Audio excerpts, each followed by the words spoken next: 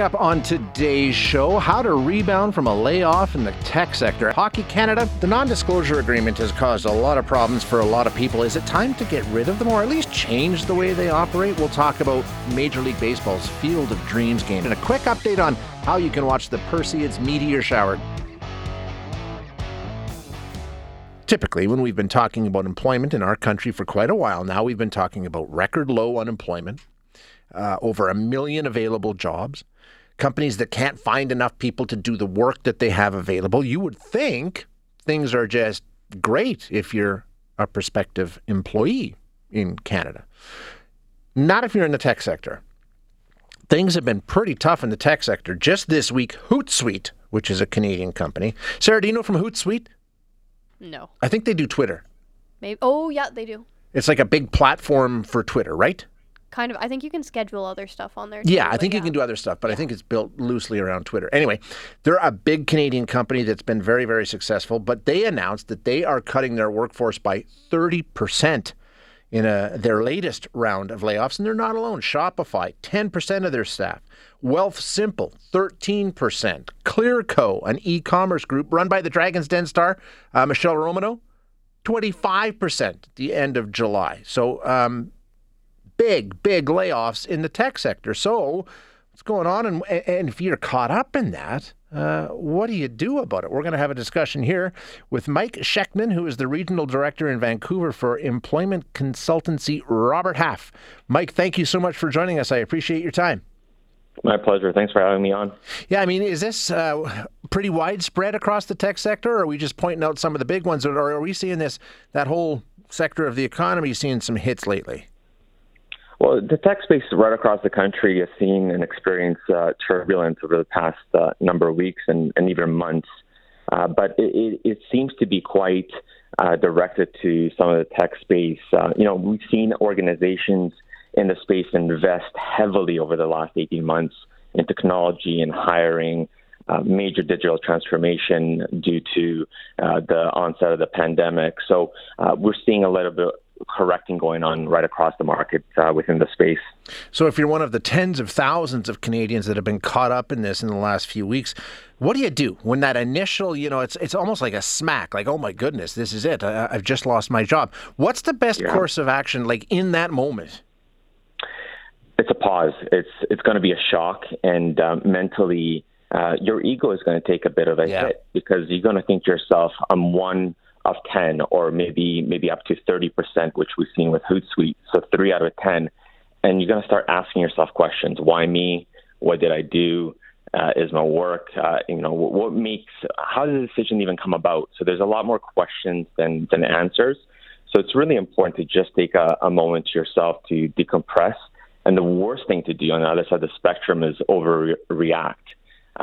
So taking the weekend to just, again, decompress and think about what you want to do and pause is going to be really, really important as the first step in that process. Yeah, just give yourself a second to sort of process what's going on. And then it is time to get back on the hunt. Sooner or later, that time arrives. And it'll be different for different people, right? I mean, that processing and sort of recovering time will be different for different people, won't it? Yes. I think no two journeys are the same. We always talk about, and the same way that the pandemic. I think everybody's gone through that piece, and I think that's an important thing to think about, because even as you want to support some of the individuals that have been impacted by these layoffs, you have to really come in with a point of empathy and kindness, and give people the time and space to basically rebound and recover. So the next thing you want to do in this process is just figure out your finances. So look at potentially, if you did receive a severance package, understand what your run rate looks like, because you'll potentially have to revisit your monthly budget, and that may have to change, especially not having that income. So there's a little bit of that stress that will come through, but it will give you an idea of how quickly you need to get back on your feet. So that second piece is sometimes skipped because people just right away react and just go full throttle to apply to a new position. So you want to be really methodical and thoughtful through that process. Is there a possibility, and I've heard this from some people who've been through layoffs and things like that, where they had to make a change, not of their own doing, but they realized afterwards that, you know what, it was a bit of a blessing. I found something better. I took a chance to sort of be a little more surgical in what I was after in the situation that I wanted to find myself in. It was sort of, we just keep going to work because it's our job, but when it's not your job and you get a chance to reassess where you're going and what direction you're headed in, maybe it can work out better for you. Absolutely, and we've seen that because I think that many people, even though they're laid off, it's one of the only times actually in people's careers where they have an opportunity to really pause and think about what they want to do next. It's a full-time job to actually find a job, so most times positions get presented to you, and maybe that's the only one or two roles that are in front of you. But you have a bit of a white canvas and a clean slate to really go to market and strategize in terms of what do I really want to do next. So it's a great opportunity, a bit of a blessing in disguise. What about striking out on your own? It seems like in the internet age, there are more and more people doing that, setting up their own. Maybe it was a side hustle while you were working, and now it becomes your full-time gig. Are we seeing more and more of that? Yeah, that continues to be. A lot of individuals have gone out, whether it's consulting or, again, taking a little bit of a risk and being laid off. You are already seeing different organizations or different individuals pop up their business and maybe spending a little bit more time and resources into their own business. So it has increased in terms of individuals that have taken a bit more of a risk. As long as they're are comfortable with that piece of it, so it's been a good way and a good time to action that. But another key thing is as you're moving through that process, and once you're ready to commit and get back on the horse, you want to be able to make sure you're updating your social site. So we talked about Twitter. You got to go maybe on the LinkedIn page and making sure that aligns with your resume. You want to be able to start networking not just online but also offline. So as we come out of the pandemic now, people are much more comfortable. You want to get out there, put your name out there, and start really putting your profile out to market by leveraging your network. Yeah, Mike, you make a really good point. Like, especially if you're being laid off in the tech sector, the same tools that you use to do your job, the things that you were using every single day, can still be tools to help you find a new job, right? That technology is sort of a foundational piece in finding a job in a lot of ways. Absolutely. The way I always say that you utilize and leverage every resources you have. Yeah. I wouldn't put everything into the technology, but certainly that's going to be one of the tools that you're going to be able to utilize to land your job, whether it's online or even online networking events as well. But there's a lot of phenomenal tools to leverage. Mike, great conversation. Appreciate it very much. Thank you for having me. Yeah, you bet. Thank you. You too. That's Mike Shechtman, Regional Director in Vancouver for employment consultancy, Robert Half. Yeah, I don't know. Sarah, you got laid off, right? You were a pandemic layoff? Yeah, it was a pandemic layoff. And then you ended up here? Yes. So like Mike says, it was a bit of a blessing for you. It actually was. Because now you get to work here. Yeah, I prefer this job. I mean, it's interesting. I've talked to other people who've gone through the same sort of a thing and found out that, hey, wait a minute, this actually, it worked out better for me in the end. I knock on wood, and this is probably a dumb thing to say out loud after the length of time I've had in media, I haven't been fired or laid off, which is not something that a lot of people can say in this industry, unfortunately. It's the way it's gone over the years. But yeah, I don't know. So I don't have a lot of experience in this area, but I mean, people do. The latest data so far this year shows that 493 startups, and when we're talking tech, in a lot of cases, we're talking startups. A lot of these are new businesses that take off and are going great guns, and then things change. And of the 493 startups that have had layoffs this year, you're looking at about 70,000 people have been laid off. So that sector is certainly not seeing the economic or the growth in jobs that we're seeing in so many other sectors, right? Because we've talked about record low unemployment, not only in Canada, but in the United States as well. We've got over 1 million jobs available in Canada right now. So maybe it's you pivot and start a career in one of those sectors that desperately needs staff. Who knows? Opportunity is there. I guess that's the good news. And maybe it will turn out to be something good. I know when it happens, it doesn't feel good. But maybe a year down the road, you look back and say, hey, turned out to be a good thing.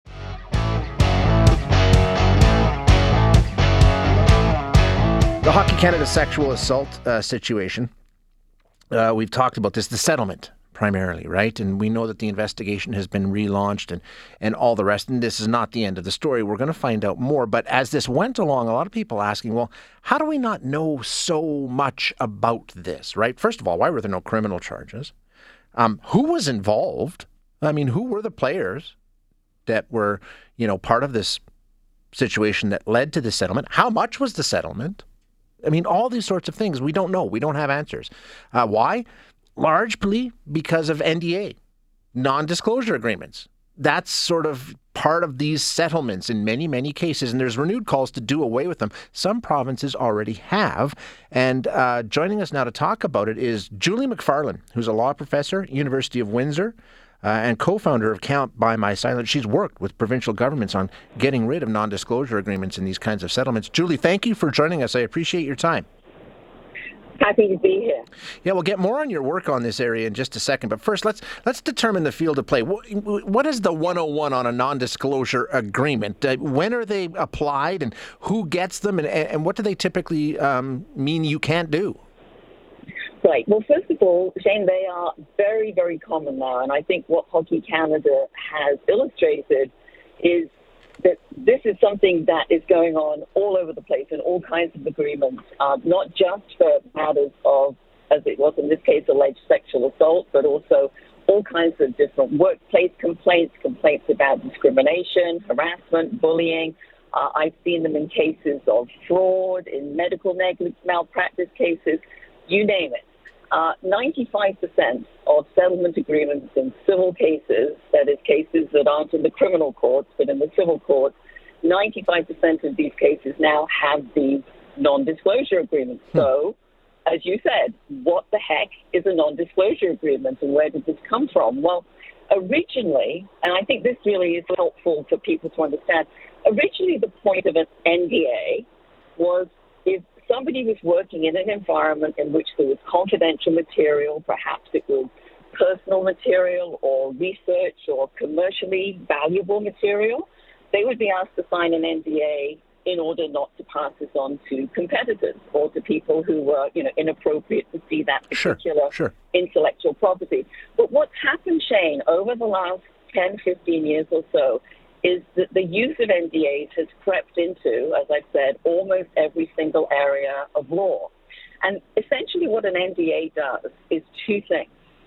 First of all, it says that nothing related to the experience, related to the events that led up to the settlement, no part of what happened and what is now being settled in the claim can be spoken about. And these clauses are pretty much blanket. So when I say not be spoken about, that includes to your family, to your friends, to a therapist or a counselor. If, for example, after a traumatic incident, you were seeking some kind of counseling or support. And, a blanket ban on speaking to anybody about it. And the second part of it is that is permanent. It is forever. Right. And unlike a confidentiality clause that could just protect the privacy of a victim, which I think all of us would recognize would be important, what the victim or the complainant is being asked to do is to give that same degree of privacy and confidentiality to the other side, to the perpetrator, in order for them to have their own confidentiality. So in other words, it's mutual. So the young woman in the Hockey Canada case had to agree to say nothing about what had happened to her, never to identify the perpetrators, in order that she could herself have her own privacy. So, I mean, for lack of a better term, Julia, it seems to me in a lot of ways for the accused in these cases, it's a get out of jail, well, not free card because you're paying a settlement, but it basically that ends it, right? I mean, that you're no longer at risk criminally, civilly, nothing. It's sort of, this is how much it cost me to make this go away. And if I have the money, I'll just spend it. Right. Well, first of all, a couple of things on that, Shane. One is that it is clear, even though it is still tried, and I think sometimes people are still duped on this, you cannot forbid somebody from reporting to the police. Although I have seen agreements in which that has been a clause. But in fact, that's not enforceable. It's really just a fraud on people. Okay. But yes, otherwise, you're quite right. This is an ending of what's happened. And of course, if you think about this from the point of view of a perpetrator, Shane, or even an employer organization of that person, let's say we're talking about somebody who's been sexually harassing other employees for years on end. They don't want this out there in public because they feel it makes them look bad. Mm-hmm. And, of course, that's exactly what's happened with Hockey Canada. Yep. But I think as the public starts to understand this, they're realizing that actually what makes them look bad is the fact they're trying to cover it all up. It would be better to be forthright and disclosing so that people actually knew what had happened than to keep trying to push it down with an NDA. That's a great point. You're absolutely right. The other side of the argument, and I've seen some defense lawyers talking about this over the past week or two around NDAs, is, listen, if you get rid of NDAs, I don't get settlements for my clients anymore. That's the chip that we have. That's sort of what we bring to the table and offer to the accused to say, hey, listen, pay us if here's the settlement and we'll be quiet. If we don't have that, then we won't get settlements. People will just say, well, there's no point in negotiating anyway. Yeah, I mean, to be totally candid, Shane, about this argument, that's the lazy lawyer argument, because it says, we have this nice little thing going with the other side where we all agree to keep everything quiet and then we get a settlement. Yeah. But in reality, of course, we've had cases settling outside the civil courts for very good reasons, because it's so difficult and so hard and so expensive to go to court. We've had them settling at a rate of 95% for about 35 years, and I think often people don't realize that. And there weren't NDAs around 35 years ago. So this is just the latest fashion. This is the latest, I have to have this, it's non-negotiable. I mean, when I heard those statements being made by some of the defense counsel, the thing that went through my mind, and I'm sure the minds of many people who've been plaintiffs or victims in these cases, is, well, surely we're bargaining about compensation for the harm that's been done to me. To say that I have no other bargaining chips than promising silence is ludicrous, because it completely ignores the fact that I've been raped or assaulted or harassed. That's the harm that's being negotiated over here. And what we want to do is to take the option of that, effective silencing of the victim and protection of the other side completely off the table. And I can assure you cases will still go on settling at 95%. Well, you've done this. You've worked with provincial governments. It's happened in some provincial governments. I know in the Maritimes where they've said, okay, no more NDAs. I mean, what's your experience there? Does that mean no more cases? Nobody's settling anymore? Well, no. I mean, first of all, it's the legislation that we're proposing has passed in Prince Edward Island, and it's been tabled, it's been introduced in Nova Scotia and in Manitoba, and we're hoping it's going to be also introduced in other provinces over the next year. Right. We're working on that. Interestingly, Shane, look at another jurisdiction that has banned NDAs, and that's California. And they were one of the very first places to do this, and they did it in relation to sexual harassment, first of all, in 2018. So we've had 4 years of data since then, and guess what? No change in the settlement levels of sexual harassment cases.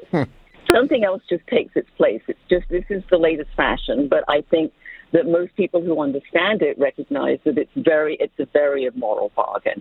And it's bad for the public because we don't know who the people are. That's right. Who have done, whatever it is that's been alleged to be done. There's even an expression that has become so commonplace that has developed, and it is pass the trash. So when an employer wants to pass somebody who has a record of this kind to another employer, they bury the information in an NDA, and then they get transferred, and nobody knows any better until they start doing it again. So the next step here, as you said, a number of provinces looking at this at that level, but federally is the big prize, right? If we can get this brought in at a federal level? Well, in fact, the provinces are really more important, Shane, in employment law. I mean, they're the ones that are going to have the most impact on people's lives. We are also talking to the feds about making sure that non-disclosure agreements are not used when they terminate federal employees in just the same way. And we have a number of cases of people who come to the campaign who were formerly federal civil servants who were terminated for discrimination because they complained about discrimination or they complained about harassment. And they were NDA'd as well. So what we're trying to do is to get the federal government to introduce this for all of its employees. But I think Hockey Canada shows that there might be an appetite for also putting some kind of federal restrictions on NDAs on federally funded organizations like Hockey Canada, for example. Yeah, right, exactly, yeah. Julie, very interesting work. I appreciate you joining us and talking about it today. Thank you. Happy to be here. Can't Buy My Silence. That's the name of our campaign and our website. Thank you, Shane. Thank you very much. That is Julie McFarlane, who is a law professor, University of Windsor, and as you heard, the co-founder of Can't Buy My Silence. And we'll see where that goes. But, it is interesting because we've talked a lot about this, and there's so many questions. And I mean, Hockey Canada is just one of many, many, many, many instances of this, right? But it's a very, very prominent and public one. And I think it leads a lot of us sort of asking the question, well, how do we not know anything about this? Well, this is why you don't know anything about it, because of these NDAs.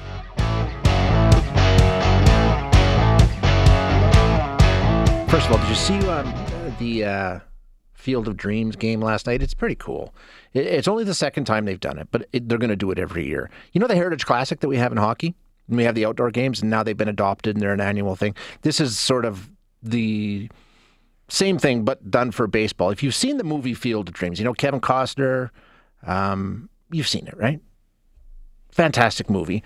They play baseball in the corn. If you build it, they will come. So he builds the baseball diamond in the middle of the cornfield, and all these old baseball players from, I think it's Chicago White Sox back in Shoeless Joe Jackson and all the rest. Anyway, it's beautiful. It's incredible. And so they recreate that now for 2 years in Iowa. In a cornfield in Iowa, they have two major league teams show up. Last year saw the Chicago White Sox beat the New York Yankees, and this week Chicago Cubs against the Cincinnati Reds. And it really is remarkable. There's just something about baseball. But there's some discussion about whether or not the heritage and the history around baseball. There's never been a Major League Baseball team in Iowa, but this is the thing about baseball. So let's get into it. We're going to have a discussion now with Brian Martin, who is a Canadian baseball historian and author. Brian, thank you so much for joining us. I appreciate your time. Happy to be here, Shay. Let's talk about what is it? I've often wondered, and it's not just this, but the stories that surround baseball, the legends, the history. Some of them just happen naturally in a game. Some of them happen completely manufactured like this. What is it about baseball that lends itself to stories like this? Well, stories have been told about baseball for years and years and years and years. And, there's that story that baseball was invented in Cooperstown, New York in 1837. Well, that's, for the longest time, that was considered to be true. The United States Post Office issued a stamp in 1939 on the 100th anniversary of the invention of baseball in 1839 in Cooperstown, New York. And if you go to Cooperstown, New York, which I've been to many times, there's a thing called Doubleday Field, and there's a big brass plaque on it, and I'm reading from it. It's called Doubleday Field, Birthplace of Baseball. And there's another plaque in memory of people that were involved in it, and say these people's efforts led to the development of Doubleday Field on the site where Abner Doubleday invented the game of baseball in 1839. Well, I've heard that. I've heard that. Yeah, well, it's not true. It's bogus. It's bogus. And, in the Hall of Fame, which is ironic because you just sort of smile and you just admire the myth. And Cooperstown is a great place for baseball if you like baseball. Yeah. But in the museum itself, there's a ball that they claim was from the very first game of baseball, and just a few feet away from it is this little sign, and if you don't mind, I'd like to read it. Sure. It says, in 1905, the United States was taking its place on the world stage, eager to establish its distinct heritage. In that spirit, sporting goods magnate Albert Spalding handpicked a special commission to prove the national game's roots. The eventual verdict, Civil War hero Abner Doubleday created baseball in Cooperstown in 1839. In fact, baseball was played decades earlier, the plaque continues, evolving from similar bat and ball games. Doubleday didn't invent baseball. Baseball invented Doubleday, a thriving legend that reflects America's desire to make the game our own. Well, so they even have a plaque that admits they didn't invent it. Yeah, they've got a plaque admitting it now, but they still carry on this myth because, I mean, baseball is pastoral. The Field of Dreams thing, that's from Shoeless Joe, the book Shoeless Joe by a Canadian. Warren Kinsella. And the story of Cooperstown, I believe, I wrote a book called Baseball's Creation Myth. The story about Cooperstown, I believe, had its roots in a story about a game played in Ontario in 1838 and related many, many, many years later, and then appropriated by what I think was a drinking buddy, a neighbor of his out in Denver, Colorado, Abner Graves, who told the Cooperstown story. So the roots of the Cooperstown story, I believe, is Canadian. The roots of the Field of Dreams thing is Canadian, and yet the Americans say, no, it's our game and it's our myth. So we as Canadians have played an integral role in helping the Americans create and then sustain some myths. And they do, and they live on, and they get bigger, and now they become a central part of the annual season. The Major League Baseball is going to make a huge thing out of this. But it's lovely. I don't know if you watched the game on TV. I loved it. It's not accurate. I mean, even that field they play on is 400 yards away from the one they used for the movie, right? I mean, but they just tweak things a little bit and embellish, and it's harmless, but it's fun. And if you love baseball, you just accept the fact that there's a lot of, I can't say BS on the radio, but a lot of that sort of thing is attached to it. And is it? I mean, baseball. It's not an older game, right? I mean, we've had the other games, we've had the other leagues. They've been around almost as long, if not just as long. Why does the myth, and that's the perfect word for it? Why do these myths sprout up around baseball? Because people like it so much, and for some reason the Americans wanted to find when baseball began. Like, it had to have been invented by some very smart guy at some specific time. Well, we in Canada have hockey. And early games were played in Kingston and in Nova Scotia. But we aren't as obsessed to determine where the very first game of hockey was held. I love the Americans, but they want to know what's the best, what's the first, what's the biggest, and they seemed to be driven to taking things that happened in the past or may have happened in the past and really celebrating them. And the fact checkers that we're asleep at the switch on some of these things. How are they with the basketball? That's being generous. Pardon me? They give us the fact that a Canadian invented basketball, but he did it in America, right? Isn't that how they sort of explain it? And they don't give us credit that a Canadian invented the telephone to get away from sports. But, I mean, yeah, exactly. Yeah. But it's funny because we are complicit. I suppose we are complicit in some of these myths that surround baseball. And that's okay. It's such a great game. I mean, everyone has their favorite sport. Baseball is mine. I played it competitively when I was younger. I live in London, Ontario, and we're the home of the world's oldest baseball park. 1877, the London Tecumsehs, who played in a major professional league and were one of the top teams in all of North America, they needed a better ballpark. So they built this one, which was originally called Tecumseh Park, now called Labatt Park. It's still being used today and is in the Guinness World Book of Records as the oldest baseball park in the world. And it is. So we in southwestern Ontario, where I happen to live, is sort of the hotbed of baseball. But we were a hotbed at the same time places like Cooperstown and upstate New York and Massachusetts. So it all goes back to the same thing. But if you really want to go back, Shay, baseball games of stick and ball date back to Egypt. I mean, it's hard to determine what was modern baseball. I mean, was it because of the rules they finally codified them in 1845 with the Knickerbockers, or was it something that was played along before that? I mean, the first game in Canada, a fellow historian, Bill Humber, 1816 in Hamilton, which predates the game in Beachville in 1838 that we know about quite a bit. So we had a form of baseball, but we don't know what the rules were is the problem. Newspapers didn't have a lot of box scores back in 1816. The box score wasn't invented until late in the 1800s, so we don't know exactly what rules. There's a game that London played against a little town called Delaware, and it was in 1854, and there's a report of that, but they only played 3 innings, and the score was like 44 to 20-something or other. So what rules were they playing? And some of the early games, everybody had to bat repeatedly, despite the number of outs. And the earliest games, you had to get somebody out, you had to hit them with the ball as they're running around the bases. Oh, really? You know? That would be interesting. Oh, yeah. Well, it was actually fun. The kids loved it because they tried to dodge getting hit by the ball. But, they changed the rules so that you had to tag them rather than hit them with the ball, which back then the ball was a lot softer than it is today, so it didn't really hurt. But that was one of the appeals of the game way back when. Where does rounders fit? I had a grade school teacher that told us we were going to play rounders, and we didn't know what she was talking about. Turned out it was baseball. It's a British game that most people believe baseball is derived from. Yeah, it's a ball and it's running around and that sort of thing. I've seen some video of it, and it's interesting. It's a child's game, actually. It's not an adult's game.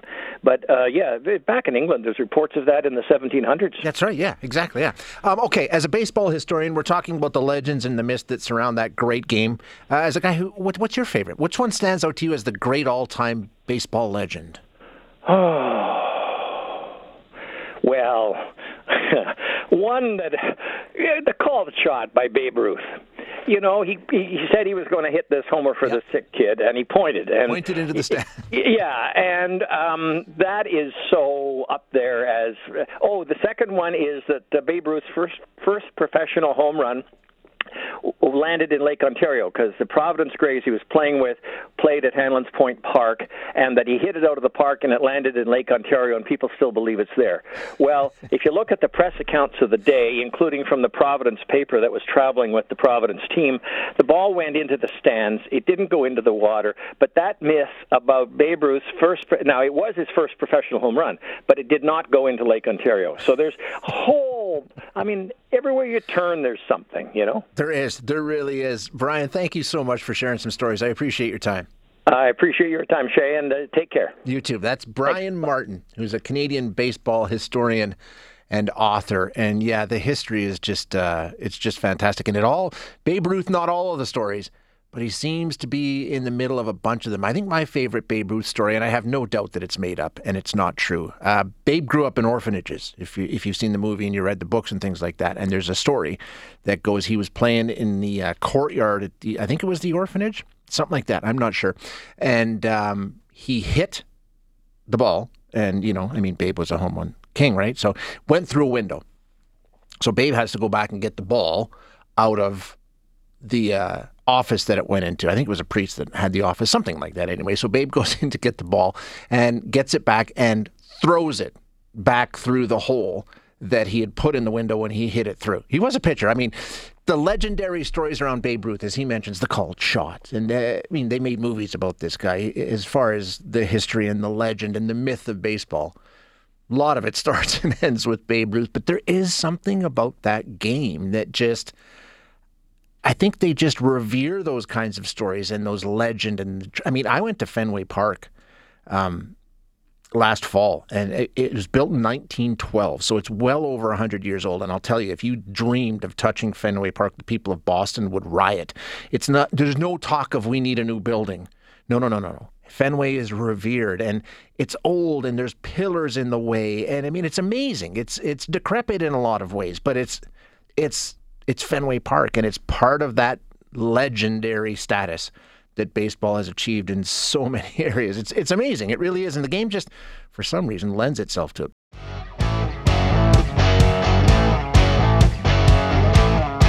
Let's find out. We got Frank Florian joining us. Frank is, of course, TELUS World of Science in Edmonton, the director of the Planetarium and the Space Sciences Department there. Frank, how are you doing? I'm doing great, Shay. How are you doing? I'm doing very well, sir. So how do we say it? I ask you this every time we talk. Yeah, it's called the Perseid meteor shower, or sometimes, if you just call them as a group, the Perseids. And it's got that name because what we're going to be seeing tonight seems to originate out of the constellation of Perseus, one of the patterns of stars that we see in our evening sky. Perseid. We'll remember that for next time. Okay, and tonight is the night, right? Tonight's the best night for it? Yeah, today is the peak of the Perseid meteor shower. The peak is said to be around 7 p.m. our time, but of course it doesn't get dark till about 10:30 or so. And even then, the early meteors are going to be sort of skimming the upper atmosphere of the Earth, so you got to wait a little bit later. So anytime after 10:30, you start looking up and you might start seeing some of these streaks of light crossing the sky, all coming away from the constellation of Perseus in the early evening. That's seen off towards the northeastern part of the sky. But the meteors will appear everywhere in the sky, just moving away from the northeast in the early evening and raining down on you by the early morning hours. Okay, so you don't necessarily have to look in one particular direction. If you just look up, you'll probably see something? You bet. You just got to look up. Now, this year we have the full moon or the near full moon. It was actually full yesterday, and that's going to shed a lot of extra light in the sky. So, from the city with our city lights and with the moon up there, we're only going to see the brighter meteors from the city of Edmonton or any kind of urban location. If you're out in the country, you might see a few more, but again, that full moon, near full moon, is going to hinder some of that meteor watching. Do you need any equipment, Frank? Can you just look up with the naked eye, or do you need binoculars or anything like that? With meteors, you just got to look up with your own eyes, and it's usually best to take in as wide a field of view as possible. So I lie down on a lawn chair and just kind of look up and gaze up and scan the sky all around, because they can appear anywhere in the sky, not just in one certain area. So the nice thing to do is just lie back and look up and scan the sky. Now, if there's a bright fireball, something that really lights up the entire sky, and if you have some binoculars handy, you might want to use those binoculars and look at the trail of debris left behind from that bright fireball associated with the Perseid meteor shower, and that's always kind of cool to look at and see what the atmospheric winds do with the debris from that particle burning up in the Earth's atmosphere. How big of a difference does it make if you get out of town? Like, is it worth it, do you think, to make that trip? Is it going to be a startling difference? With the full moon in the sky, it's probably not going to make that much of a difference. If you can shield the southern horizon a bit with some trees, kind of get rid of that glow of the moon, the moon's low enough in the southern sky that you might be able to see some more of the fainter ones, even from the city and out in the country. You probably see a few more, but I wouldn't say it's going to be that many more. Now, these aren't giant things racing. It's like a shooting star, right?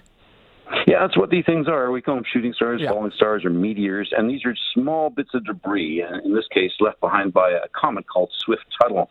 That comet came by the inner solar system back in 1992, and on that passage it left behind some new material that the Earth is passing through. So it gave us some kind of outburst years where we saw a greater number of these meteors through the sky. Again, these particles left behind by a comet are quite small, on the order of like a grain of sand, maybe a little bit bigger, maybe the size of a marble for some of the bigger ones, but they're pretty tiny. Okay, and tonight's the night, but if you miss it tonight, it usually lasts for a couple of nights, doesn't it? Well, this particular meteor shower has a very broad kind of date range. It starts around July 14th and goes to about August 24th. But it's during the peak nights, like tonight, tomorrow night, that you'll probably see the most number of Perseid meteors. After that, or before the peak date, you'll see a few maybe during the night, and that's a big maybe. On a night like tonight with the moon up in the sky, you might be able to count a few meteors per hour. If there was no moon in the sky and you're away from bright city lights, then the zenith hourly rate would be upwards of about 90 meteors per hour, so like one a minute at least. But again, with the moon up there, city lights and that, you might be lucky to see a few bright ones during the night, but don't look for it like rain coming down at you. Okay, fair enough. All right. Excellent stuff. Thank you so much, Frank. Appreciate it. Hey, thanks, Shane. Keep looking up. Yeah, talk to you later. All right. Frank Florian, the director of the Planetarium and Space Sciences at the TELUS World of Science in Edmonton. I don't know if I'll drive out there. Frank had told me, it's going to be amazing. You need to go out and check it out. Might do that.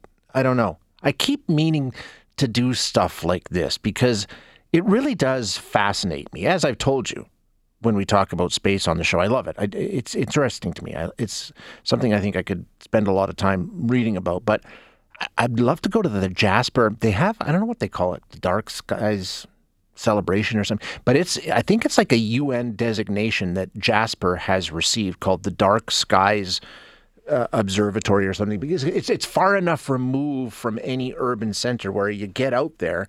And Dark Sky Reserve, thank you, Texter. The Dark Sky Reserve, where it's far enough removed from any large urban centers that you can really get a look at the way things are without the light pollution. Thanks for listening today. To hear any of our other interviews, you can find them wherever you find your favorite podcasts. And if you like what you hear, don't forget to rate and review us.